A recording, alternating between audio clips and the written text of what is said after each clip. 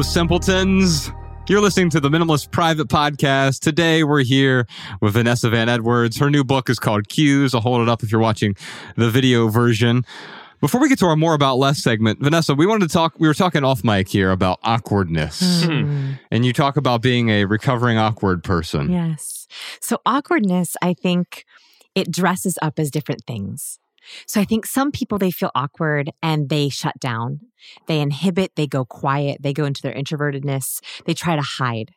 Other people, their awkwardness dresses up as being big, over the top, dramatic, interrupters, show-offers. And so I think that awkwardness is this very unique trait because it shows up differently in different people, but you don't always know that you're seeing it. Right? Like you might meet someone and be like, God, they're a show-off. Well, that's just because they're scared. Like I think awkwardness comes because for me at least, I am awkward because I'm scared of being judged. I'm scared you're not going to like me. And I'm scared I'm unworthy that I should be with you, that I'm not worthy of your time or your conversation. But you wouldn't know that because it dresses up as me shutting down, me closing in, me being scared, me being quiet. And so I think that awkwardness is this thing that if we can talk about it, we can see how it's dressing up for people and get to the real heart of what people are afraid of. Yeah. Yeah, and so you're afraid not of the awkwardness itself, but of the way that people perceive you. Now, Ryan, we were downstairs in the bathroom. You were saying something that I found really fascinating. Yeah, I don't care what people think about me. Like, as long as they're interpreting me correctly, that's what matters. So, you know, it's like if we were talking and you're like, oh man, that Ryan Nicodemus guy, he really, you tweet something about how I hate puppies or something.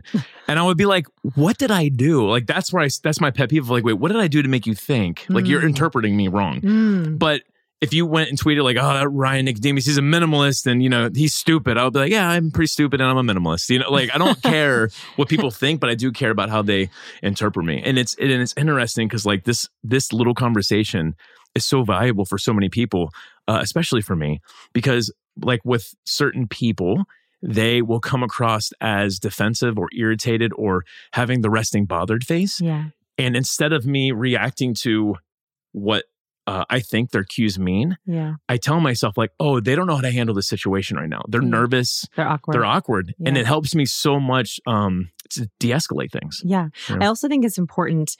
It's beautiful what you said that your fear comes from, oh, they're not going to understand who I truly am. This is really hard for the opposite. So I think I have the opposite as you, which is I have horrible imposter syndrome. So I think I truly am unworthy. So for me, it's not that I want people to see that I'm truly unworthy. I'm trying to convince them that I am worthy, even though I sometimes feel very unworthy. So there's, I think, different ways that it can play out. If you have someone who has really low self-esteem or social anxiety or imposter syndrome, for them, they are fighting you seeing who they worry they truly are. Like I am fighting with myself constantly that I'm not an imposter, that I want to prove my worth. And I don't want you to see that. Yes. I don't want you to see that I'm fighting that all the time. Oh, Vanessa, but you are, I don't think you're an imposter. Like expound on that a little bit, I guess. Like where do you think people are, what do you think people think about where you are versus like where you feel like you are? I think that the hardest part for me is I write about confidence and charisma. And we talked about this very briefly earlier. I wrote a book called Captivate. I don't know what I was thinking when I wrote that book. I mean, I love that book. It's a great book. But when you talk about being captivating, you have to be captivating all the time. Right? And so like... But you don't. This is you saying... I feel I do. This is the prison that you've placed yourself in. Now, Ryan and I, ironically, we do certain things that people don't perceive as minimalist, right? Because we own more than 15 items or, oh my God, you wear 16. And you don't, oh my God, you wear underwear, you drive a car. And do you have shame? I'm just curious, do you have shame around that at all? No. I used to have the imposter syndrome. Right. And maybe that is kind of maybe linked with shame a little bit. But anyway, keep going, Josh. We had a porn star on the podcast. Her name's Lisa Ann. Where are we going with this? How are we going anyway, I'm worried about how we're going to just go. This is a plug for our OnlyFans account. Ryan asked her a brief question. In fact, we're going to bring her back on the podcast to do a whole episode about shame. He asked, "Do you ever deal with shame? Being in the industry that you're in?" And she goes, "I find that quite often people try to hand me their shame. The way that they think I should feel ashamed for what I'm doing, right? And I find that now with minimalism, I often get other people handing me their shame, right? Now, it could be a shame about my situation, their judgment on me. Of course, judgment is just a mirror of the insecurities of the judge. Mm-hmm. Or they're handing me their personal shame, like, oh, I feel ashamed and I can't embrace simplifying my life because of the way other people are going to think about me. I think there's this other path, though. And we were talking about this downstairs off mic. I know that I'm awkward. And that knowing that I'm awkward. So what is the truth behind this? Yeah. Yes, I don't want to come off as awkward, maybe, but I am awkward. So what am I saying? I don't want to come off as me. I want to be disingenuous. As an Enneagram 3, that's easy for me to put that mask on and say, okay, I'll put on a mask so I'm not awkward. Be cool. But what about be myself? What is actually cooler than that? Being awkward. Yeah, right. Yeah. And so when you said that to me earlier, it like took my breath away, right? Because like I spend my life trying to fight awkwardness. And so for you to say, oh, I am awkward, so it's okay if I am, was like, because I think that is extremely authentic. And so I think when we talk about, I was almost worried to put out cues because I was sharing with the world the operating system I need to use to socially survive. And I was really scared about that because I basically am admitting I don't know how people work. I get really anxious around them. I have to memorize conversation starters and cues to be able to interact. And I was so scared about that when I first put it out there. But it's true. Yeah. Like when I'm interacting, I have to think, okay, now do a head tilt. Now make eye contact. Now use a gesture. Like that does not come naturally to me. I have to think about it that way because I really want to connect with people. And so to connect, I have to have the right cues to do it. So talk to me about some of those cues that you just mentioned. So gestures. What are some of the gestures that are cues that you've seen with me and Ryan so far during our interactions? Yes. So gestures are incredibly powerful. I think they're one of the most underestimated aspects of our nonverbal. Here's why. When someone really knows their stuff, when someone's seen as highly competent, we know that they know their stuff so well that they can speak to you on multiple tracks. So a highly competent person will be delivering verbal content and then outlining their verbal content with their gestures. So a really smart person will say, hey, today I want to talk to you about 3 different things. And they'll hold up 3. And you go, oh, it really is 3. That looks real. Or they'll say, today I want to talk to you about a big idea. TED Talkers do this a lot, right? We did a big TED Talk, open palm, right? And so imagine if I were to come on and say, hey, today I want to talk to you about 3 big ideas. If you're just listening to the audio, she's holding up 5 fingers. Right. Our brain goes, And that is because researcher Susan Goldwyn Meadow found that gestures carry more weight than words. In fact, some gestures carry 400% more explanation than words. So if I were to say, I have a really big idea, it's going to change the world, and I'm holding up like I'm holding a quarter, your brain is like, no, it's not big. And that is because your brain is literally giving more weight to the gesture. So the way that highly competent people cue is they say, I know my stuff so well that not only am I going to explain it verbally, I'm going to explain it non-verbally. So when I say I have part 1 and then I have part 2, whenever I'm talking about part 2, I'm over here. And you guys do that really well. You gesture to each other a lot when you're like, I'm handing it to you. Or when you're gesturing or acknowledge each other, you open palm gesture to the other. That is a very subtle way that is both warm and competent. An open palm gesture is a universal warmth gesture. It means I'm not hiding anything. So when we're open palm gesturing towards each other, it's saying, I know what I'm talking about. I'm going to direct the flow of conversation and I'm not hiding anything. It's like, mwah. It's like beautiful. I would love to see a TED Talk where you show how gestures mixed with words can send 2 completely different messages. Like you could do a 5-minute thing where you're like, where you kind of do the things you were just doing. Like I've got a really big idea. So that's my TED Talk. If you go watch it. Oh, okay. I haven't seen it yet. Okay, awesome. So that is actually so I did a big research experiment where we analyzed thousands of hours of TED Talks in our lab. All I wanted to know at the very beginning of the experience is what are the differences between the most viewed TED Talks and the least viewed TED Talks? Are there patterns? So we lined up all these TED Talks side by side and we coded all these TED Talks for cues. We looked for gestures. We clocked smiling. We looked at clothes they wore. We looked at how they moved across the stage. We listened to vocal power. We found that gestures was the single biggest difference between the most viewed TED Talks and the least. So when we counted, the most viewed TED Talkers use an average of 465 gestures in 18 minutes. Wow. The least popular TED Talkers, just by view count, use an average of 272. So almost half. Wow. What's happening? What often happens when someone's delivering verbal content is they memorize their speech and they forget about their gestures. So the worst TED Talkers sounded like this. Today I have a big idea and it's going to change the world.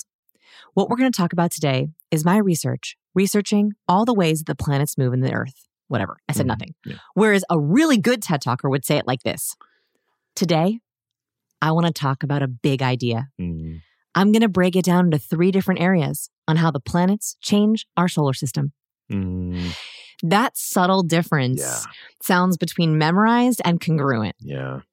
Gestures and words. Man. Hey, Podcast Sean, let's get a link to Vanessa's TED Talk. Put that in the show notes. I can't wait to see that. That's awesome. I have so much fun with gestures because that's exactly what happens. Yeah. Now, have you noticed anything with me and Ryan? What are we doing poorly in terms of our gestures? Especially Ryan. Yeah, especially me. You know, I'll tell you one that I know right off the bat that I do is I pick my nails a lot. And it's interesting because when I pick my nails, there's something in my brain that it narrows my focus. Like it helps me look at something a little bit more intently. Yes. Because it's like you are doing what's called a displacement tactic naturally. So when we are processing, we have movement, right? So we'll move our hands, we'll look up and down. Movement actually can help us get ideas out. But the problem is it can be very distracting, even for ourselves. So a displacement tactic is when you give your fingers or your body something to do. So if you're a fidgeter or if you're trying to focus, try just pinching your thumb and finger together. Even just subtly, that will give your brain something to do and it immediately focuses and grounds your thoughts. Yeah, that's good. So you picking your finger is actually your way of displacing the anxious energy so that your brain can focus and your fingers have something to do. Yeah. So like I often tell like speaking students that if they're swaying on stage or they're fidgeting or they're hopping or pacing, they should try to either squeeze their fingers together or clench their toes because it gives their brain something to do and it gets rid of the nervous energy. I am a swayer as well. I also like to sway. You try to grip your toes. Yeah, I always thought you were dancing. It will immediately ground you. You just grip your toes together. Absolutely. It's weird how I can't even explain the feeling, but I can feel it when I'm pinching my fingers or when I'm it's a displacement picking tactic. my nails. Just think of it as channeling all that anxious energy into a movement. I'll tell you something that's hard. You asked for a bad thing. It's so hard for me in the middle of the two of you. Because I want to look at you and then I want to look at you and I feel like I'm playing tennis. I feel like I'm watching tennis. You know what I mean? You're that's doing the great. only hard thing is I'm like, oh, I want to give you eye contact. Oh, but I want to give you eye contact. And then I miss your nods, right? I'll miss your nods when I'm looking at you. So I'm missing cues and it makes me a little nervous. We have a little segment on the podcast we call More About Less. We use a little article as a jump off point for a conversation here. This is from our friend Joshua Becker over at Becoming a Minimalist. The article is called The Greatest Conversation Advice I Ever Received. I'm not going to read the whole thing, although we'll put a link to it in the show notes. I wanted to get Vanessa's thoughts on this. He has a quote in here from How to Win Friends and Influence People. The quote is, "So if you aspire to be a good conversationalist, be an attentive listener. To be interesting, be interested. Ask questions that other persons will enjoy answering. Encourage them to talk about themselves and their accomplishments. Remember that the people you are talking to are 100 times more interested in themselves and their wants and problems than they are in you and your problems." Yes, Can you talk about 100% that? agree. Yes. So first, let's talk about How to Win Friends and Influence People for a second, if you don't mind. Yeah, let's do it. So that was a fundamental book. So many people have read it. The funny thing about books like that, it's very helpful, but a lot of those books are extroverts writing about their social skills. And that is very hard if you're not an extrovert. I'm not an extrovert. I'm an ambivert. So I'm somewhere in between. If you're an extrovert writing about communication and people skills, you're basically telling introverts, I want you to pretend to be an extrovert. Right? You're basically telling people, I want you to fake being outgoing and that's going to make you likable. And so I want to just say that, yes, I love some of the principles in there, but I do not think that you have to fake being an extrovert or fake being outgoing to be liked. Charisma is not about being extroverted. Charisma is about being interested. And that's the part of the quote that I really like. So to be interesting, you be interested. Let's break that down on how that works. So actually the way that I always read that advice, by the way, I remember reading that book at like 13 or 14, my deep awkward stage, hoping for something. And I remember thinking, what does that mean? Like, how do I do that? So here's how you do it is research has found that when we produce dopamine in conversation, it actually makes you more memorable. So this is research from Dr. John Medina. And what he found is that dopamine also does a lot of things in our body, but it's the chemical of motivation. It's the chemical of pleasure and excitement. And when you're asked about things that make you feel excited, you actually produce dopamine and you create what are called mental markers. Dr. Medina calls them mental post-it notes. That you're with someone and they ask you a dopamine-worthy question, your brain goes, ooh, this person makes me feel good. I'm going to remember them. So when you produce dopamine in a conversation, people are more likely to remember your name. They're more likely to remember you. So how do we produce dopamine? You literally use dopamine triggering words. Such as? So instead of, and if we can do a challenge, do not ask, what do you do anymore? Totally Amen. agree. Yes. When you ask someone, what do you do? You're asking their brain to stay asleep. You're basically saying, I want you to stay on autopilot and answer the same question you've answered 1,000 times before. And also, what do you do is really asking, what are you worth? Yeah. I think it's actually a little bit of an offensive question. So Yes. if we're going to get rid of it, what are we going to replace it with? What you want to replace it with are things that someone defines themselves by that get them excited. So working on anything exciting recently. That's a very, very simple swap, but it allows someone to say, am I working on anything exciting? And they can answer with work or they can answer with pleasure. You can also ask, have any personal passion projects? Right? Are you looking forward to any big projects coming up? Looking forward to is a dopamine word. Excited, working on anything exciting, is a dopamine word. Have any personal passion projects is a dopamine word. So all we're doing is we're trying to sub out autopilot questions for dopamine producing questions. I love it. So I've turned that question around. When someone asks me, what do you do? Yes. I'm usually like, what I love to do is I really love to snowboard. What do you love to do? Yes. And like that just creates a completely different conversation. So what do you love to do? Working on any personal passion projects, working on anything exciting, have any fun projects coming up. There's 4 that we can replace. Let's also replace, how are you? Right? Yes. Yeah. Right now, if you ask someone, how are you? Here's the answer you're going to get. So how are you? Busy. Good, but busy. Yeah. Is that not the answer that everyone gives every time? So no more, how are you? Instead, ask, what's good? Yeah. Right? Like that simple swap, asking a brain what's good, they literally are searching for good. Yeah. You're literally flipping them into gratitude in a very simple 2-word question. What's so on my good? team calls, we have team calls every Tuesday. I noticed at the very beginning of a team call, there was like this awkward, oh, those numbers, the weather, sorry, I'm late. And it was a very awkward start. I was like, no more. So we start every team call with tell me something good. And we all save our tell me something good of some mini sort of small success that we can all share.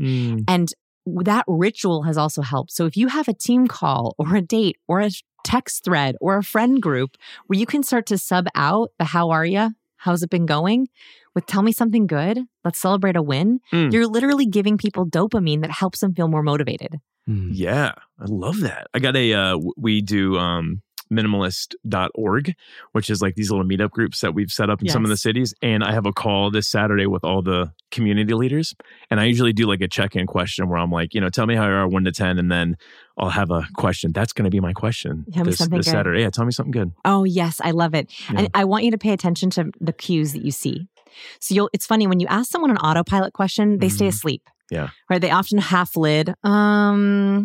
They half lid, like they close their eyes. It's like, oh God, this is boring. They usually go down, like they like sag their chest down.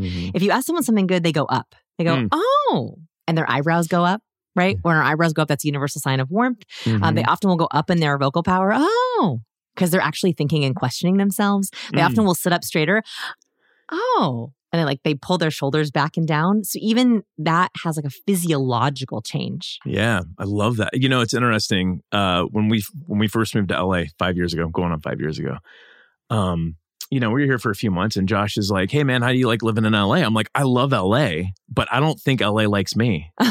He's like, why do you say that? And I'm like, well, like people aren't as friendly because we come from a small town in Montana, Missoula, Montana, where, you ask someone like, hey, how are you doing? And there's usually some pretty good interaction that goes on. But in LA, you say, hey, how are you doing? And they're like, what can I do for you? Yeah. Like, how can I help? What do you need? Or busy but good. Right, exactly. Or they name drop. Yeah, right. Or they name drop, right. I'm from LA. I know how that goes. But there's so many people, I get it. Like there is this barrier, there is this autopilot thing that it's hard not to have in Los Angeles, especially like if you're in the food and drink industry. I can only imagine the just the repetition that you get into. So I was telling Josh, like, I walk in like my joyful self, hey, how's it going? And they're like, what do you need, dude? Like they look at me like I have 3 heads. They look at me, reminds me of the minimal question we had. Like they look at me like I'm an alien. Like, what is this? What drugs is this guy on? Yeah. Who does he think he is? Like it's intimidating for people who don't feel that way. Yeah, exactly. So I would shut down because I'm like, oh, I've disrupted this person. I'm gonna go ahead and shut it down. And Josh was like, well, let me tell you, man, it sounds like you need to do one of 2 things. You either need to turn it down or you need to turn it up. And I was like, I'm going to try turning it up and see what happens. So I did. Hey, how's it going? What can I get you? I'm going to get a coffee, but seriously, how's it going today? How's your day going?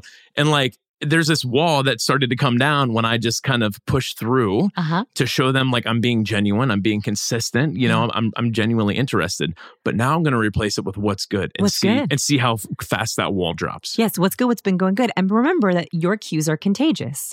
So when you bring it up, you're not only saying, I'm not going to go down to you, I want you to come up to me, which is a very interesting social cue, right? Yeah. And that people will often, not always rise to the occasion, but also you're being more infectious. So positive and negative cues are both infectious. And this happens from a chemical place as well as a physical place. So it's a very disgusting study, a study I'm about to share. But it's very demonstrative. Are you ready? Okay. This is the private podcast. Okay. So what they did is they brought people into the lab and they split them up into 2 groups. And the first group, they had them run on the treadmill and wear sweat pads. So underneath their armpits, no deodorant. They just caught their sweat. The second group, they had them wear the sweat pads, new sweat pads, but skydive for the first time. Okay.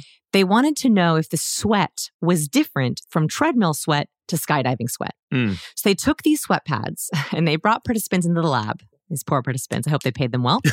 They put them in fMRI machines and they had them smell the sweat pads. Oh my goodness. Right? Now, imagine this for a second. You have no idea what you're smelling. You're just smelling a white pad and you're smelling it in an fMRI machine. What they found was that when people smelled the skydiving sweat, they caught the fear. Their amygdala lit up of where they process fear and they began to feel afraid. Oh my God, science. Oh my God, science. Right? And so I share this because I think if you show up positive and upbeat and excited, you are sending off physical, vocal, verbal, and chemical signals of up. Yeah. And that is contagious. If you show up negative, if you show up afraid and fearful and anxious, that is also catching. People can also catch that fear. Yeah. And so I also think going back to awkwardness, like I want to get my mind right. I try to only show up to places where I am truly calm and confident because I know that I would rather not show up than be inauthentic and send off signals of fear. Yeah. Something to consider with this too is I used to look at all these verbal cues and these approaches and these techniques. I used to look at those like, oh, this is how you fake being happy, or this is how you fake being engaged or whatever. But really, that being engaged, being happy, that's the person I want to be. Yeah. So in a way, like, I wouldn't look at this as a manipulation tool. This is more of like a, hey, who are you as a person? This is how you project into the world who you want to be as a person. And what's cool is like, I could be having a bad day, but if I'm projecting, happiness and laid backness, like eventually I'm going to feel a little happy. I'm going to feel a little laid back. And there is a feedback loop there. Like they have shown that when you sit in an open posture, they ask participants in the lab to sit in an open posture and come up with creative ideas. And they asked other participants to sit in a closed posture, just crossed arms, and come up with creative ideas. People in the open posture came up with more creative ideas. So putting your body and your voice and your cues in the right place can also create loops for yourself to get your mind to the right place. So you can either start with your mind and work your way out, but you can also start with your way out and work your way in.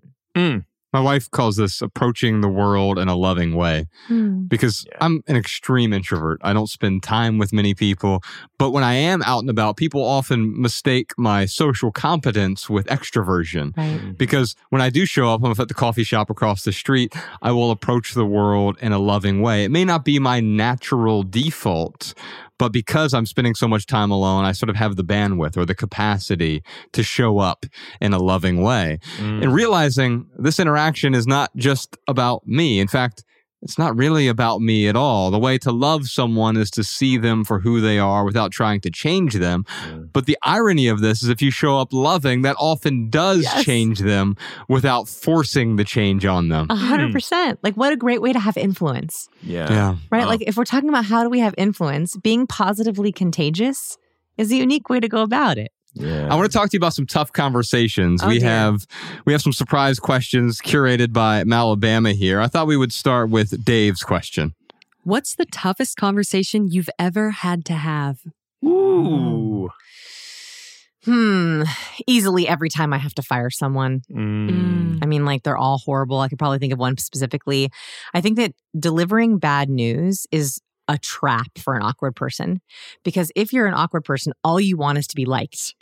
But if you know that you have bad news, if you know that you're firing someone or you have bad news to impart, you know they're not going to like you. And so it's impossible to be like, I have to deliver this news, and I have to also sacrifice that fear that I've had my whole life of not being liked, because I'm not going to be liked. So that's probably the hardest conversation. Wow. Man. How about you guys? Are you I don't want to talk about it. That's fine. I mean, for me, the one that comes to mind right away is when my first marriage ended and having that conversation. So it's delivering bad news there as well. I will say this, because quite often, as someone who wants to be liked, and we all want to be liked to some certain extent, right? Yeah.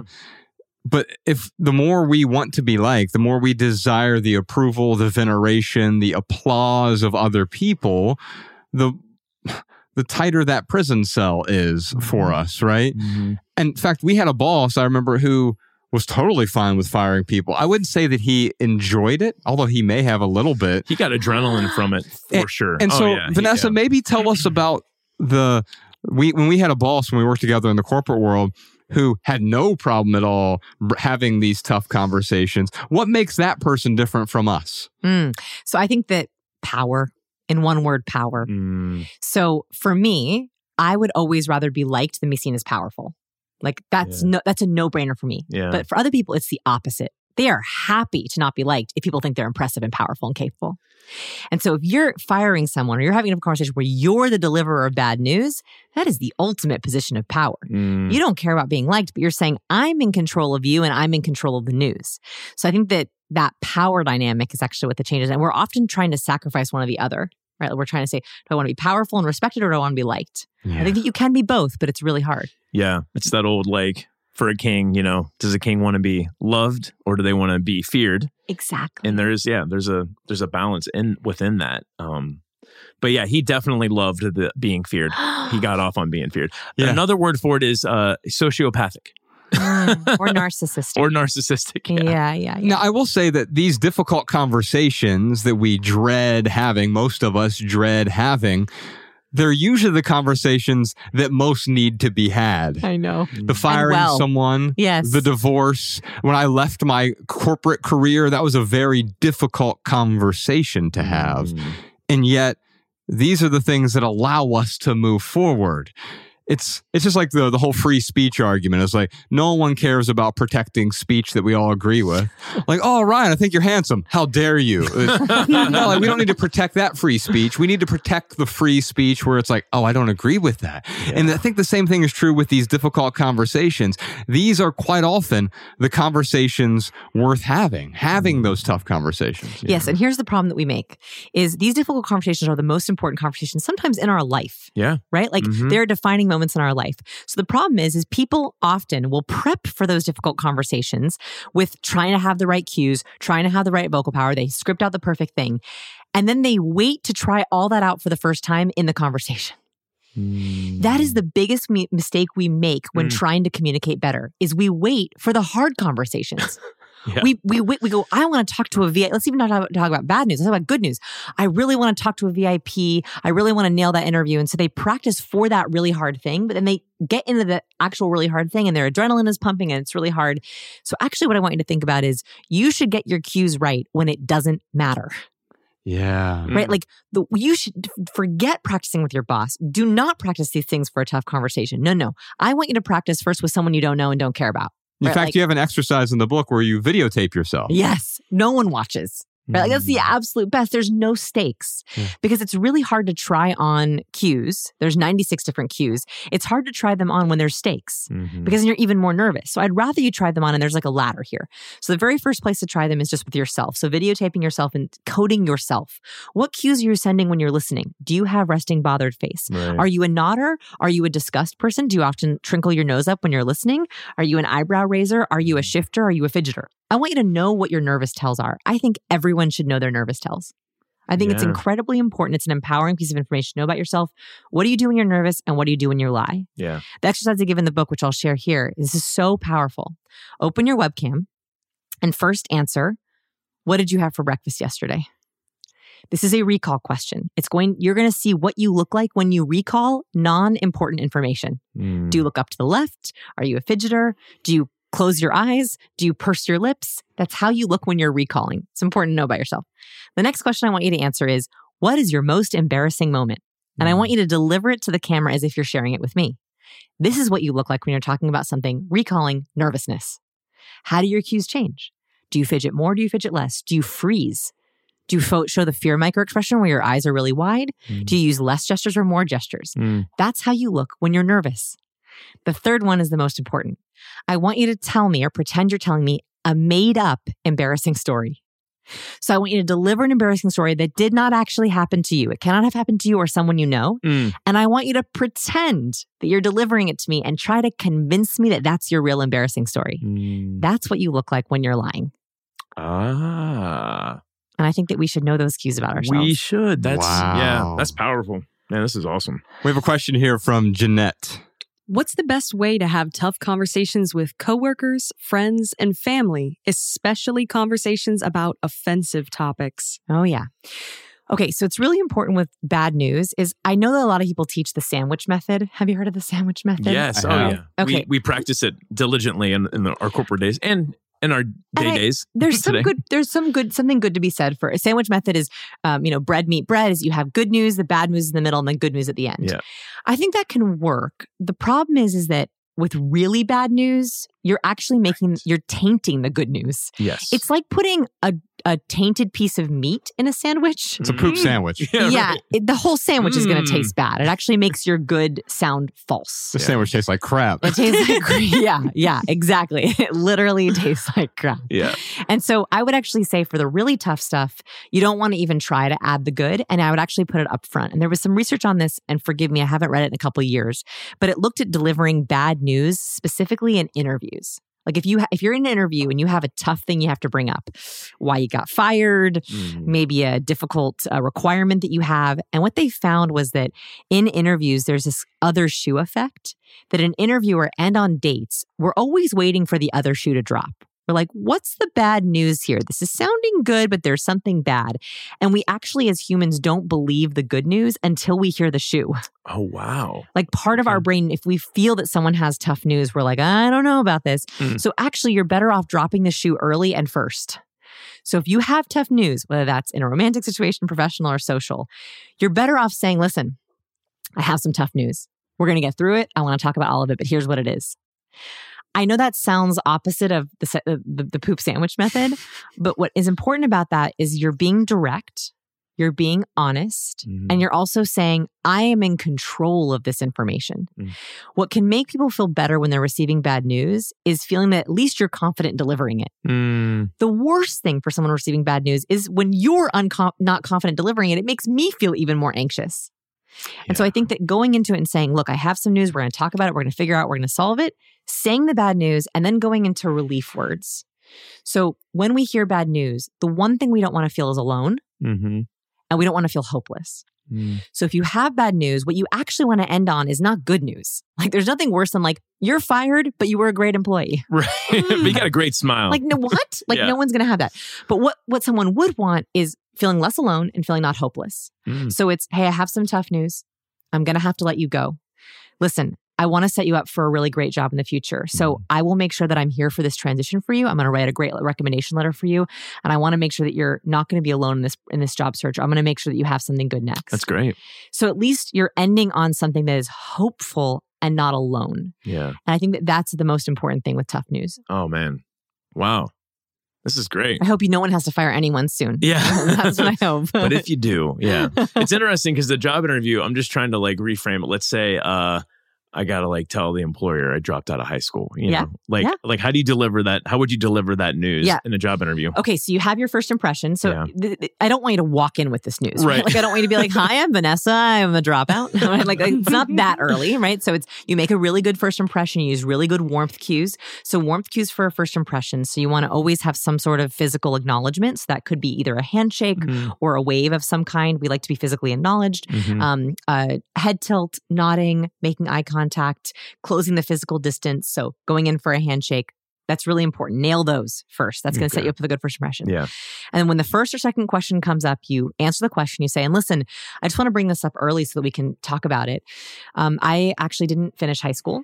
And I wanted to explain how that happened and why I think that I can overcome this for this job. Wow. Yeah. So you're framing your own bad news. You give the bad news. You're confident in delivering it. And then you always end with, again, not making them feel alone and not making them feel hopeless. So I know this is probably surprising, but here's why I know this isn't going to affect my performance on this job. In fact, I actually have a really creative way of thinking. I think that can help me with this job. So you're turning that weakness into a strength. Trying to. Yeah. I think quite often that works. I don't have a college degree. I tried to drop out of high school personally, and my guidance counselor didn't let me. It was a very strange thing. You're a failed high school dropout? Yeah. I couldn't failed high school dropout. Because I have OCD, I just kept going because he said I had to keep might as well going. finish. Oh my goodness.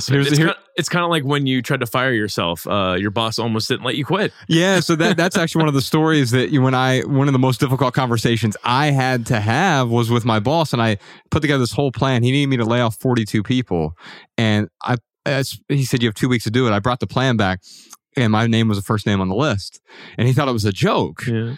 And he's like, and then he goes, wait, it's not a joke? No, I'm not going to let you quit. And I was like, oh, I didn't realize that was an option. I didn't plan for this. And eventually we worked it out, but that's how much confidence he had as well. And so, but I will say that when we're having these difficult conversations, quite often the thing we perceive to be bad news isn't always bad news. A couple of weeks ago, we talked about the Chinese farmer parable. Are you familiar with the Chinese farmer? Okay, so very briefly is a Chinese farmer, his horse runs away. The whole town is like, oh no, it's such bad news. I'm so sorry your horse ran away. He's like, maybe. And they're like, it's terrible, right? Yeah, maybe. And next day, the horse comes back with 7 other horses. And the whole town's like, oh my God, it's great. You own 8 horses now.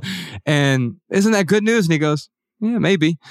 And next day, his son's trying to break one of the new wild horses. And his son breaks his leg by falling off of the horse. And the son, they're like, oh my God, the whole town's like, this is terrible news. And the farmer goes, yeah, maybe. And the next day, the government comes in to conscript the people for the war they're fighting. They can't bring the son because he has a broken leg. And the whole town's like, isn't this great news? The farmer says maybe. And that's really the point behind all of this is like, sometimes we think it's bad news. Yeah. Oh, you didn't finish college. Isn't that terrible? Maybe. Yeah. But my perspective is I gained so much by not finishing college. And so to me, it was a wonderful thing. Ryan and I talked recently with TK Coleman about the near-death experience that he had in the podcast. And like everyone's like, oh, that's terrible. And yeah, maybe. Yeah. But maybe I also learned something about that, about how to actually live. And all this is bonus time. And so maybe it's one of the best things that happened to me. And I would say for any of my introverts or my socially awkward people, every bad conversation you have, every horrible interaction that you have, that is a great learning experience. So it will never happen to you again.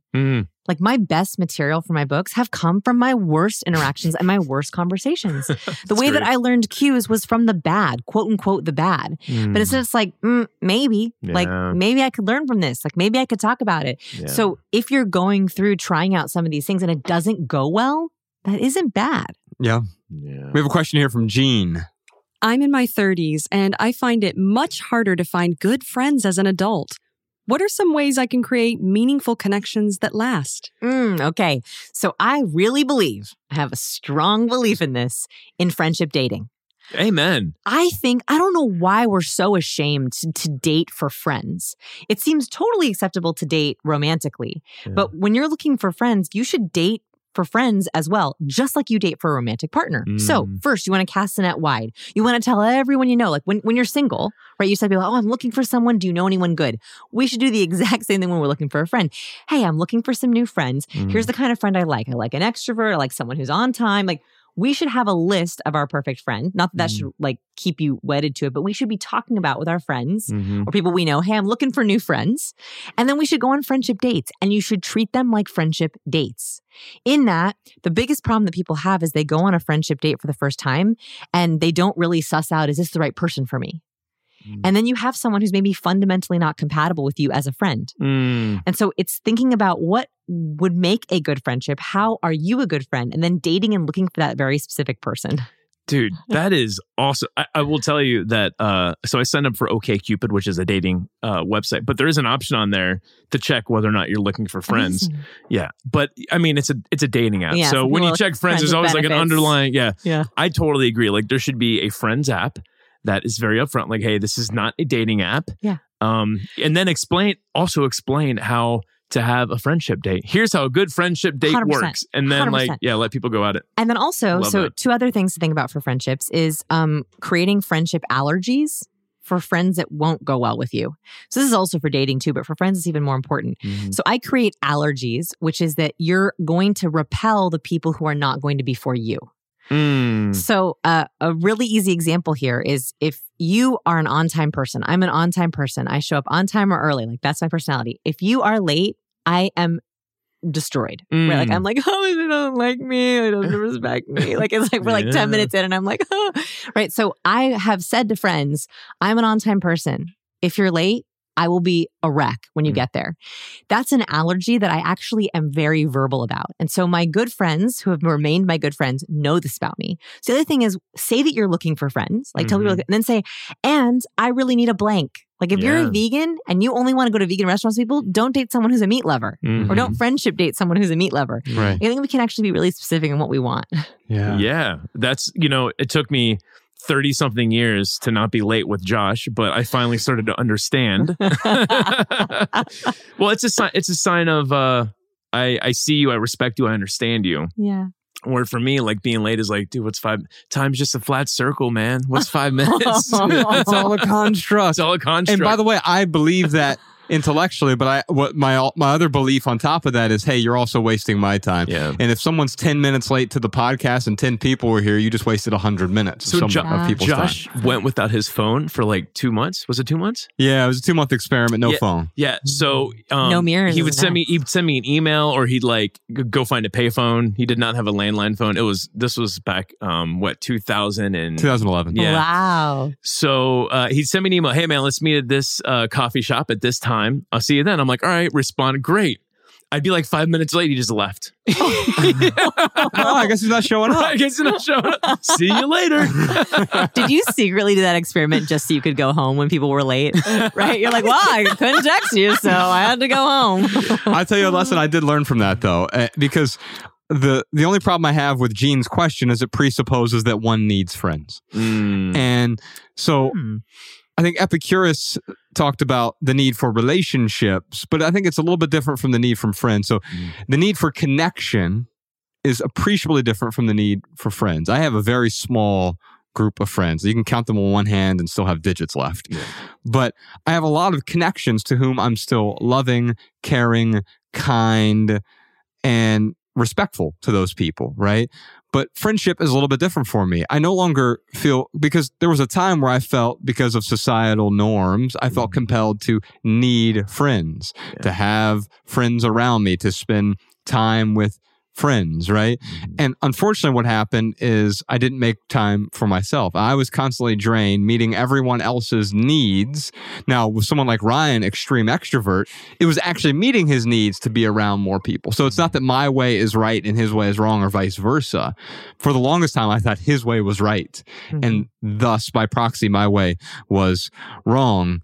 And so what I realized, like, oh, you don't actually need friends. You get to have friends. You get to choose those friends. And whether it's 2 friends or 200 friends, it's up to you to decide what is appropriate for your life. So let's say for this person, they want They want to have friends. They don't need them, but they would really like to have some, friendships in their lives.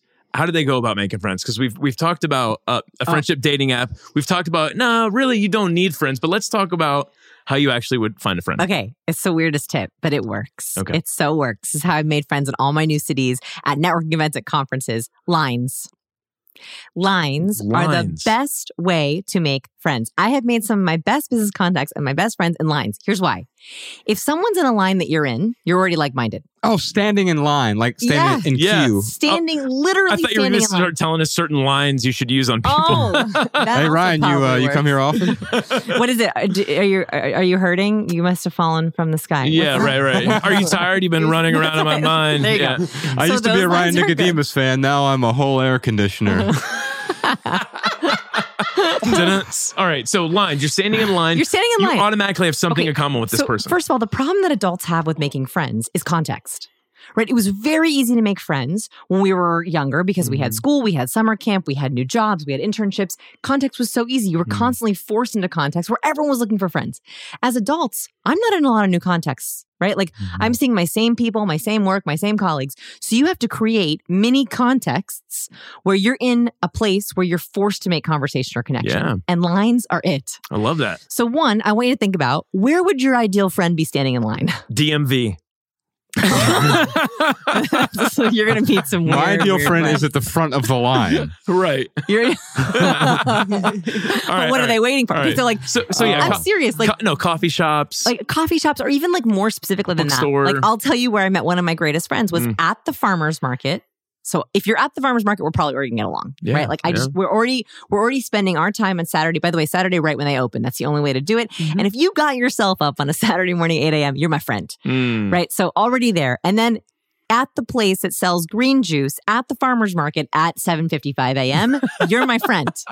Like that is where I met one of my closest friends. Oh, I love that. And so one, where would your closest friends be? Value-wise, time-wise, where would they be? So that could be farmer's market, but even like at a conference or an event. When I used to go to South by Southwest, which is like a very big conference in Austin, and it was overwhelming for me as an ambivert. I mean, how are you supposed to network with thousands of people? It was so anxiety-provoking. And then I learned the trick, which is all you do during the in-between sessions is stand in coffee lines. That's all you do. I would literally stand in line, get to the front, refill my coffee, and get right back in line. Because there's these really long lines of 20 people. And it's a really easy way to be like, so what are you getting? Have you liked the speakers so far? What'd you learn today? Yeah. Right? Like, hey, what brings you to South by? And it was like, you have to talk to them because you're in line. And if it's bad, you can be like, bye. Yeah, right. So it's like this little tiny friendship date where you're in line. You're like, okay, we're in the same context. It's a very easy opener. What are you going to get for green juice? Yeah. Oh, don't you love this farmer's market? Did you see the new tamales? I'm so excited. Right? Like it's super easy to come up with some opening line. You don't have to walk across the bar. And then you have like a 5 to 10 minute friendship date. And if you click, great, you walk around the farmer's market together. You say, hey, I'm going to happy hour later. Do you want to join? Yeah. And if you don't like them, you're like, see ya. Speed dating. Enjoy your coffee. Yeah. So I stand in a lot of lines. That's how I meet people. I love that. The other thing I would recommend is meetup.com. Because basically you've got all these groups that are interested in the same thing. So you can just type in what you're interested, especially in like a place like Los Angeles, probably a little bit more difficult in, Saskatoon, Canada. Oh, that's a pretty big city. But, no, I met some good friends on a meetup for vampire fiction. Oh, wow. That's awesome. There you go. Or minimalist.org. Yeah, or minimalist.org. It's another great place to meet some open-minded people, for sure. Yes. And so, by the way, you're putting yourself in a context that works for people. And if you want to go to those kind of events, if you're looking for friends for this wonderful listener, you want to come preloaded with questions that are going to help you suss out the friend. So don't ask, how are you? Don't ask, what do you do? Ask things like, so are you doing anything fun this weekend? Are they doing the kind of things you would do? Right? If they're like, oh, I don't do anything fun, they're probably not a good friend. Yeah, or right? I'm going out partying. Like I've had that and it's like, oh, well, that's... I'm going night clubbing. Bye. Right. See ya. Yes, I hate nightclubs. Right. So like ask questions that are help you gonna suss out who's your ideal person early. But if you're at South by and they're like, oh, I'm going to go see this movie and it's the same movie you were going to see, then that's a perfect magic. Yeah. Like, oh, wow, let's meet up. Magic. And then so many times you'll notice, oh, you know that person? Oh, I know that person. That's so funny. And so, asking the right questions, not sticking to what do you do? Well, what brings you here? Right. That can also help you. So you have to come armed. If you want to make a friendship, it takes some work. It absolutely does. And it takes you going through a little bit of discomfort. It's courage. Yeah, courage. I would say courage. And also look for friendship cues. So non-verbally, if someone doesn't want to talk to you, they're going to angle their body away. It's called anti-fronting. So when we like someone, we front with them. We angle our toes, our torso, and our top towards them. That's what we do when we're trying to show.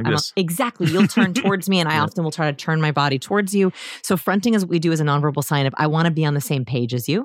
So if someone turns towards you as they're talking, great. If someone's always angled away, they're probably not into it. Yeah. So fronting, also leaning in or closing the space distance. Yeah. So when someone leans into you or they come a little bit closer, that means they're actually trying to get to know you a little bit better. They're smiling, they're making eye contact, they're nodding, they're giving you a head tilt.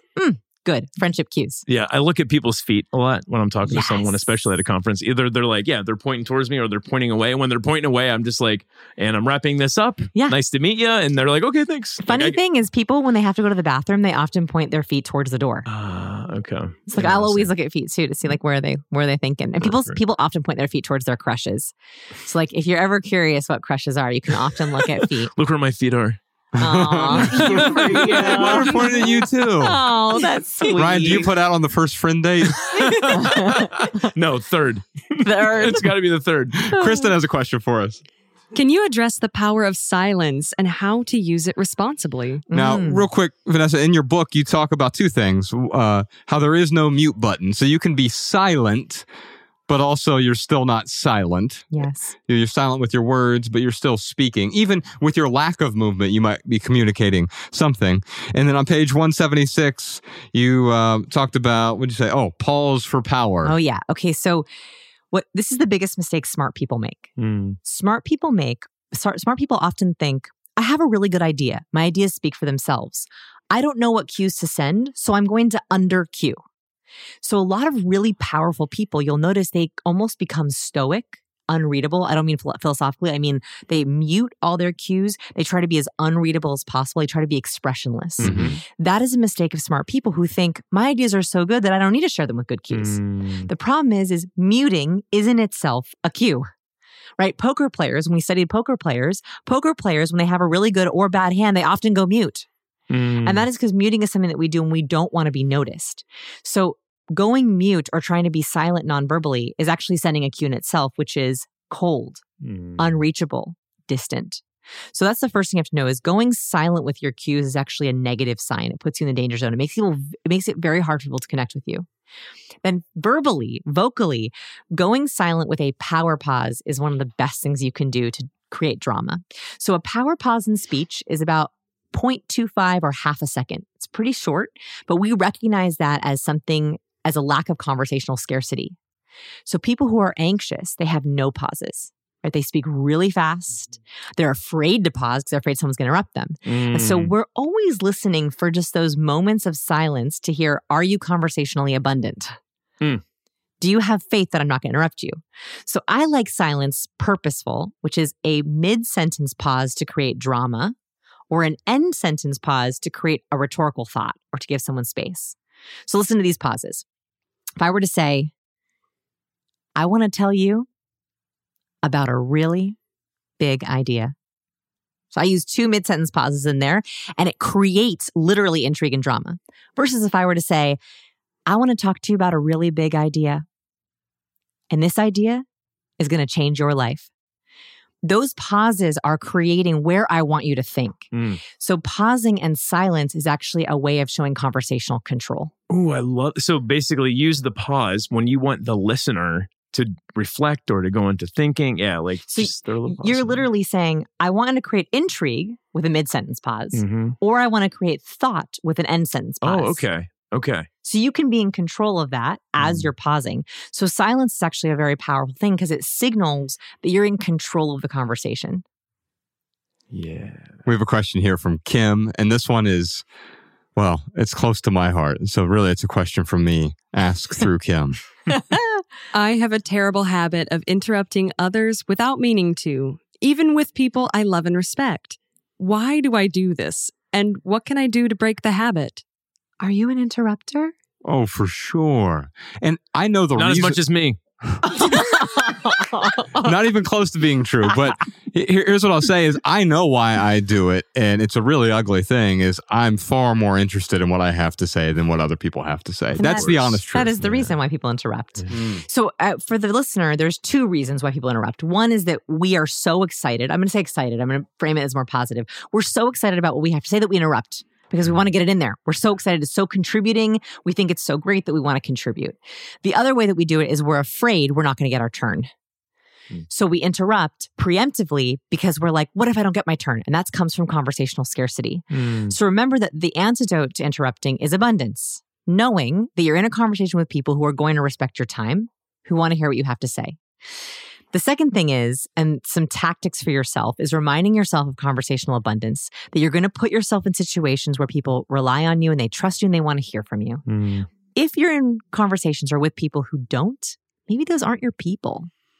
Like, I'm a big fan of if someone's not respecting you or they're creating conversational scarcity within you, maybe they're not your people. Yeah. And that's okay. That's okay. It's not good or bad. It just is. Right. And so if you find that with certain people, so for the listener, think about when you interrupt. Who is it with? Is it with the same people over and over again? It might be that that person is creating conversational scarcity for you. And when is it? Is it certain business situations or certain romantic situations where you have some sort of scarcity? I would rather you tackle that issue with that person or in that place to see if you can get back the conversational confidence. That's going to immediately solve your interrupting issue. I also want to talk about the opposite, which is if someone's interrupting you. Can we talk about that for a second? Yeah. So if you have someone who is interrupting you or a talker, there are 3 different cues you can use to get them to politely stop talking. Okay. So the first one is, and you guys have done this to me already very nicely in this podcast when you want to say something, is called the fish. The fish is when you open your mouth. And we know this as a cue that someone wants to say something. And so when we're conversational turn taking on Zoom, in person, if someone is talking a lot and you want to say something, just open your mouth. Yeah. And take a deep breath because they will, she wants to say something. Yeah. That's the first thing. So the fish. The second thing I call the pupil, which reminds us of our school days. So when you raised your hand, your teacher knew that you had something to say. What you can do is you can do this subtly. So if you just slightly raise your hand up, just towards the person, and the more you want to say something, you get a little closer to the person. Yeah. Like in a loving gesture way. Exactly. Yeah. And you're open palmed. So you're showing open, but you're saying, and you can even partner the fish with the pupil. So,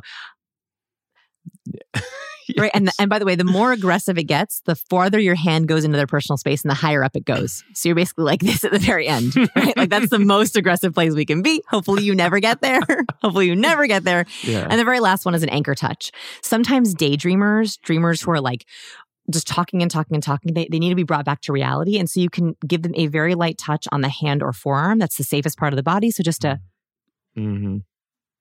little touch will bring them back to reality. And so that's the last one. If you have done all 3 of those things, you don't know all 3 of those cues and they're still talking, they're not your person. Yeah. They're not your person. And that's okay. That's okay. Yeah. I have noticed that there are times when I'm speaking with certain people that I'm so interested in them that I don't interrupt naturally. And it's rare that I find that.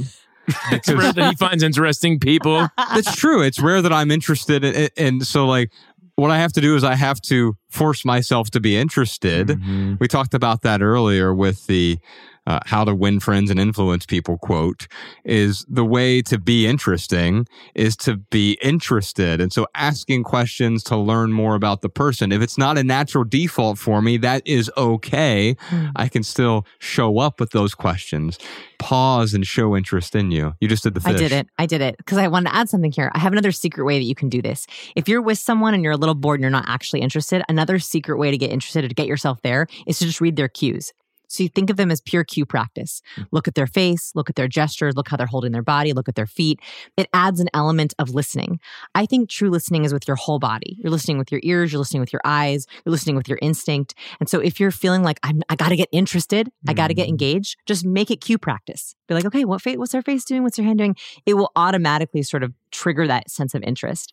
I'll tell you, the cue that I use, which is not good, is the yeah. Like, yeah. Yeah. It's like, it's a cue, it's a verbal cue, or the fast nod, it's a verbal cue of like, okay, my turn to talk. Which, shut up. Yeah, right, exactly. All right, shut up. Which there are so many other cues I could use, like the three you mentioned, rather than doing the one that seems dismissive almost. Can seem dismissive. Here's a big one for us. We have a question from Kathy. If we are forced to see Debbie Downers every day, how can we communicate with them without letting them bring us down? I think this happens a lot when people go to work and there's just coworkers they're forced to share the space with, and they're always complaining, blaming, just being that person that, and by the way, it is contagious. It is contagious. So let's talk about that. Okay, so here's some good news about, I call them dream killers. So I don't call them Debbie Downers because I have a Debbie and she's lovely and I feel bad calling them. So I call them dream killers. So a dream killer is that personality where it's like, wah, wah, like everything is bad. Yeah. It's never good. They always have something bad to say. They can't take the good news. Dream killers. They just kill dreams. Okay. Here's the good news. Dream killers are less work energetically than ambivalent people. When research looks at relationships, actually ambivalent relationships where like, do we like that person? Do they like me? Do I know that person? Those are actually more energetically draining. They did a study with police officers, and they had police officers rank all the people in their precinct. And they found that police officers who had a lot of toxic people, dream killers in their precinct, actually had very fine workplace balance and happiness because they knew that person was a dream killer. So they didn't go to lunch with them. They didn't try to make small talk with them. They got it done. They stuck to just the work. And that was it. It was actually the police officers who had the most ambivalent relationships where they suffered. Because then they would try. They'd be like, so how's it going? They'd be like, do you want to go to lunch? So here's the good news. If you have a dream killer in your life, you know they're a dream killer. Label them as such. Try to get that work done. Be as efficient as possible. Don't go to lunch. Don't make small talk, right? You can treat them politely, but you have lots of boundaries around them. In fact, it's the ambivalent relationships that take the most out of us. So there was one particular question we had from a listener a while back, and they said, I go to pick up my kid up at school. I wait in my car, and there's a particular parent who's always there who comes over to talk to me and is just this dream killer. And she was like, how do I approach that? So when you don't have to be around them, how do you like help them maybe frame things a little bit differently? Or how do you give them the cues where you're like, I don't, yeah. Okay, so you can't really change a dream killer. And this is really important. Yeah. The reason why dream killers bother us so much is we want to fix them, and you can't. Yeah. You really can't change people. Yeah. They have to change for themselves. And so the reason why it's like, oh, could I make them better? Could I make them more hopeful and positive? And so we spend time trying to convince a dream killer they shouldn't be negative. It's not going to work. Right. So the first thing is give yourself permission to be like, that's who they are. I accept them for who they are. Stop trying to change them. They're not going to change. The one thing that you can do is try to find mutual aha moments. So with a dream killer, maybe there's something that you both hate. That's great. Right? Like maybe you both are driven, like this mom, maybe you're both driven crazy by the long wait at the pickup area. Oh, can you believe, Sarah, how long this is today? I can't believe it. At least that's a mutual moment, and you're not trying to change them, and it's an actual true authenticity, and it helps you build a little bit of rapport. Yeah. So I think don't try to change them, and also find the things that you can both either kvetch about or worry about or complain about, because at least that's authentic. Yeah, I love that. And just to add to that, you probably could find something that they don't get down on. Yes. And you might be able to bring that up. Eventually you will. Yeah. Right? Like there will be, I guarantee if you just dive into the downer, like if you just dive into it and you're like, yeah, I hate it when people heat up tuna salad in the microwave. That is the worst, right? You just go into it. You have that moment, and then they might say something a little positive, right? They might tell you, oh, but I tried this great new Thai place. Have you tried it? You just found something good, right? Sometimes if you go negative, they'll go positive with you. Oh, and then I got to find a way also to not continue to mimic their dream killing, right? Yeah. And so they come, oh, these damn Republicans or these Democrats, whatever. And it's like, I'm opting out of this conversation. Now, I won't do so in a way that's aggressive like that, but I'll just be, I haven't heard about that. And that'll help me move on to whatever the next thing is. Love it. So I haven't heard about that. So I do this all the time. People always ask me to read cues of current news cases. Oh, wow. So whatever murder is happening, I'm getting asked about it, right? Wow. Everyone's right now, Amber Heard, Johnny Depp, what do you think? Everyone's asked. So what I always say is, I haven't been following it. I haven't been watching it because I don't want to get into the negativity. Or I can say, it's complicated. It's really complicated. That's good. So you can try that one with anything political. Oh man, that is a complicated topic. We don't got all day, so let's just talk about coffee. Yeah. So let's talk about confidence and charisma. We have a question here from Sue. Why do people confuse politeness for weakness or a lack of confidence? Is there a way to project confidence while still being humble? So really good note here. People pleasing, being polite is an aspect of warmth. So when we think about the two important traits for charisma, warmth and competence, we have to think of like their siblings, right? So warmth, people pleasing, being polite, being caretaking, saying yes. That's all warmth. The reason why warmth can be seen as not being taken seriously because it's the opposite of competence. And so you can still be polite, but you have to dial up the competence cues. If you're all warm and all polite and all people pleasing, you'll say yes and people will walk all over you. But what you can do is be polite and be people pleasing with competence. So that is setting a very specific boundary. So someone asks you, hey, can you take on this project? And you don't want to really say, I don't got time for that. So you say, let me look at it. I have to look at my calendar and my deadlines for the next week. Why don't you email me over the specs of the project and I'll see what I can do. Polite, warm, but also competent. Yeah. So whenever you're saying yes, whenever you're thinking about being polite, people will think it as weak if you are not adding competence. That's because it's too warm. In your book, you asked a question early on, who is the most charismatic person that you know? Yeah. And for me, it's Ryan, for sure. Like, Oh, my! keep going. Should we all hold hands? Oh my goodness! I don't see myself that way at all, but thank you very much. I he's appreciate that. certainly competent, but he's also very warm, and that the mixture there comes off in a way to people. And I think it's why he did so well in the corporate world and sales jobs, managing people, is because there was the element of competence there. But it wasn't just supreme competence and the coldness, right? And I realize that sometimes I can come off as cold and I have to compensate for that because I can come off as competent, but like also at a distance. But if I approach the world in a loving way, then it adds that warmth. And it's also not disingenuous. Loving means to accept other people. I'm not trying to change other people, right? And I can say no or I can say yes, but I can do so in a way that's loving. Yeah. And you can also say, I would love to say yes to that, but I'm so sorry, I just can't. Right? Like you can lovingly set up a boundary. Right. And you can often tell them, here's what I'm saying yes to. That's why I'm saying no to this. 100%. I mean, it all comes down to, we want to know, can I trust you and can I rely on you? In every interaction, in every situation. So no matter what it is you're being asked, if you can always balance out non-verbally, verbally, vocally, intention-wise, the warmth and the competence, you are actually helping someone understand you. Yeah, I love that. Man, this is like, I'm learning so much between the minimal and the maximal. Like I am, Yay. Your book is going to be my Bible. Yes. my competence Bible. I don't think you need it, but yes. Oh, thanks. By the way, Josh, you are just as equally, if not more charismatic. Oh, this is so Thanks. sweet. Thanks. Let's finish up with a question here from Michelle. When there's a conflict going on near me, I get so stressed out that I just want to leave the room. How can I show confidence in these situations when walking away isn't an option? Yeah. So this is a real chemical reaction that our bodies have. So the very first thing is to recognize there is a reason that's happening. You are catching the anxiety. And that's important to know, right? So Dr. Matthew Lieberman, he found that when he put participants in an fMRI machine and he flashed them a fear microexpression. So fear microexpressions, when we widen our eyes and our eyelids and then we open our mouth and we take in a deep breath. Exactly. Those lines appear on top of our forehead. That's actually a universal fear expression. When he put people into an fMRI machine and he flashed them fear, they caught the fear.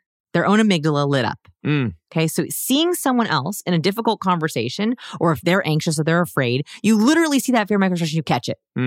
So first of all, this is actually good news. It means you're human. It means you have empathy. It means you're not a sociopath. Yeah. Right? Sociopaths don't catch emotions as easily. Right. So one, this is good. It means you are really, truly human. You're probably empathetic. Second is, Dr. Matthew Lieberman found that he could deactivate the fear if you labeled it.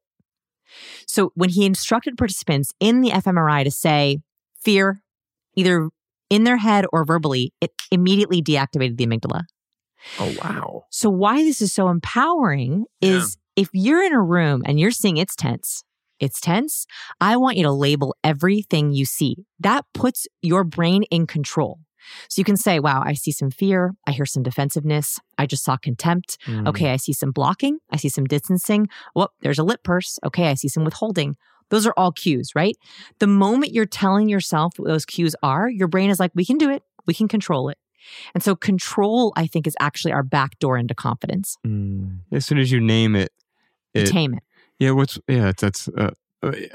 is it? Anthony DeMello says that if as soon as you name a thing, you cease to see it. But what he's talking about there is like if you name a bird, now all of a sudden it's a way for us to dismiss it, right? And you say, oh, that's a bird, and we've dismissed it. But the same thing is true with fear, right? Exactly. I see fear here, and that's how I'm able to dismiss it. That's it. So let's talk about some of the negative cues. There's only 14 of them, so they're very easy to learn. Okay. Okay. Right? Like you just, once you know what that's coming at you, it's really easy to see where it comes from. So lip purse is one negative cue, or it's a withholding gesture. So when we press our lips into a hard line,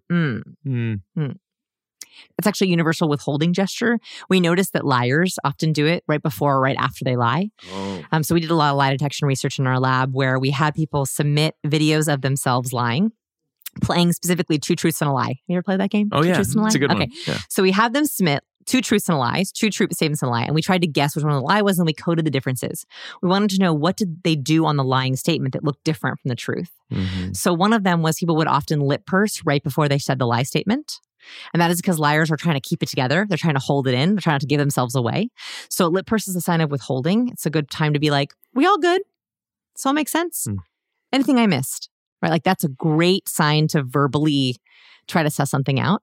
The other negative cue is called the question inflection. So question inflection is only positive when it's used on an actual question. It's not good when it's used on a statement. So question inflection is when we go up at the end of our sentence. So it sounds like we're asking, but actually we're saying. Yeah. And it's very confusing for the brain. So what we heard is most often on the lies, people ask them. So it would sound like this. We'll play it. You want to see if you can guess which one is my lie? Yeah. Okay. I'm from Los Angeles. I love dogs. I'm a vegetarian. The last. Yeah, the last. I'm not a vegetarian. Yeah. Okay. Right. Okay. So that question inflection, liars instinctively do that because they're asking, do you believe me? Yeah. And so what happens is people will ask their price or they'll ask their timeline and they wonder why people push back. Yeah, you had an example in the book where the guy was like, my price is $500? Yes. Exactly. And when you ask, like you're in a salary negotiation, you're like, I would like to be paid $70,000. You're basically saying, I don't really believe this number and you shouldn't either. Right. That's when you get pushback. So if you have hard news or a boundary and you ask it, you are literally saying to someone, push back. Push back on this. So a wrongly placed question inflection is a negative cue. It shows doubt or disbelief. Another one is contempt. We almost talked about this earlier with resting bothered face. It's a one-sided mouth raise or a smirk. It's a one-sided mouth raise. It kind of means like better than. Yeah. Right? Like I'm sort of better than scornful disdain. So I always look out for the contempt as a sign of something possibly negative. Let's talk about some other ones. An incongruent nod. So if someone says yes and shakes their head yes, but they're actually shaking their head no, if it's incongruent. So you ask someone, I'll ask my daughter, I have a 4-year-old daughter, and I'll be like, did you eat an extra cookie? And she'll be like, no. Shaking her head yes. That's great. And I'm like, are you sure? Right? So incongruency is also another one that you can always look out for. Oh, wow. The head nod makes me think of in India. They have all the, do you know about this? Yes. So nodding in Bulgaria, India, and Pakistan are slightly different because they often use the nod or like a sideways nod as I'm thinking or processing. So that's an interesting cultural cue because we don't really do the sideways nod very much. Right. But in India, Pakistan, and Bulgaria, they do. They do the sideways nods. And I hear in India, it's like you have 20 different nods. Yes, right. There's a YouTube video where this gentleman goes through all the different nods in India. Yes. It's so good. It's so good. Yeah. So when we talk about cues, most of the cues I talk about, I try to stick to universal just because we have people from all over the world listening. But there are a couple cultural notes of what is acceptable. So nodding is a punctuator. It adds emotion. But in India and Bulgaria, it can have slightly different meanings. Just like in the United States, like we have different touching rituals. And in Europe, we don't cheek kiss as much as they do. Right. So like those are all different. Yeah. I saw one where an Italian guy did hand gestures. Oh, yeah. And there's like, all these hand gestures from Italians. Anyway, it's very fascinating. Also, very, like, very fascinating. Italians use this gesture more. I Right. wish we use this. I'm trying to bring it here. Yes. Right? Like, it's so beautiful. Or like a mwah. Yeah. Like, so I'm trying to bring that here, this gesture. Yeah. I'm just so grateful we're able to hug people again. Oh, I know. There was a several year period there where it was, and I still announce it now, usually. Although when people, they often come up and they know, like, hey, you guys are the minimalists. They expect the hug at this point. But if they don't, then I have to announce it because, one of the biggest criticisms that we get is that we are overly hugging. aggressive. Yeah, we were in Toronto. I can think of a couple instances where I was like, I felt, I don't know how I felt. It wasn't good. But when a woman came up to us in Toronto and she was like, can you guys just not, she's like, can you just please, she's like, cringy, can you please just not do the hugging thing? Like, it's so, but I was able to see like, oh, this is her. This isn't me. Yeah, I won't do it with you, but please don't ask me to not hug. She ended up hugging us though. Yeah. Yeah. Was it a good hug? It was No. great. It was No. it was a good hug because I could tell she was trying. Yes. Aw. Yeah. But one time I was at a farmer's market in Hamilton, Montana. Meeting best friends. Yes, right. And this woman comes and she's like, "Oh my God, you're one of the minimalists." I said, "Yeah, I am." I was like, "You want a hug?" And she verbatim, she was like, "I've went through this situation in my head by you meeting you and whether or not I was going to give you a hug." And she's like, "No, I don't want to hug you." I'm like, "Okay, it's fine." But it was like, I was like, "Oh, like my feelings they were hurt for a second." It wouldn't hurt my feelings, but it also tells me, oh, this isn't my type of person. Yeah, Right. I felt That's an misunderstood. allergy. Yeah. Which is You okay. create- I felt misunderstood. Yeah, you create an allergy that if you're not a hugger, we're probably not going to get along. That's like a good thing. Yeah. By the way, a little universal cue is if you want a hug, you should approach someone like this. We know this is the universal gesture for hugging, both hands open, palms up. Thank So for you that. can actually, I do this like 10 feet away from people because I'm also a hugger. So I'll be like, "It's so good to see you." And I approach them like this and they go, "Oh, a hug's coming." If you do not want a hug, you should blade. So you angle your shoulder back and you put your hand out 10 feet away. "Hey, it's so good to see you." You know that they're coming in for a handshake. Yeah. that helps And then me I just block the handshake. You're like, high five that handshake. Hug, yeah, unconsensual hugging, a memoir by Joshua Fields-Wilbur. Anyway, so thank you for that gesture because what I usually do is this because I prepare for the actual hug. Yes. Yeah. And 9 times out of 10, they're like giving me a high five. No. And they're like, oh, Yeah, because this is the high five gesture. right, exactly, yeah. Yeah. And It's I'm the high like five this, gesture. and they're like, no, it's a low and Yeah. open. Like Yeah. I'm gonna come in and bear hug you, and this is the high five gesture. Right, Right. yeah. And I high five you. Yeah. That is good because quite often what I will do is I sort of do the crucifixion. Yeah. yeah. And it looks like I'm in excruciating pain or something. Yeah. Anyway, Vanessa, thank you so much Yes, for doing this was today. incredible. Folks, you can check out her book. It is called Cues. Here it is for the video version.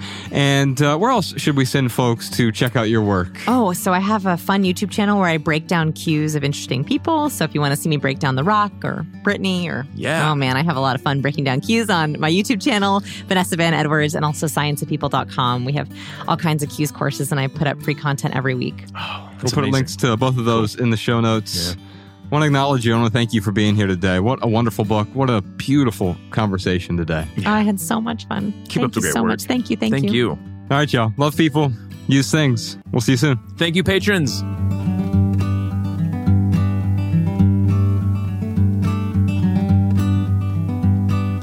Every little thing you think that you need, every little thing you think that you need, every little thing that's just feeding your greed. Oh, I bet that you'd be fine without it.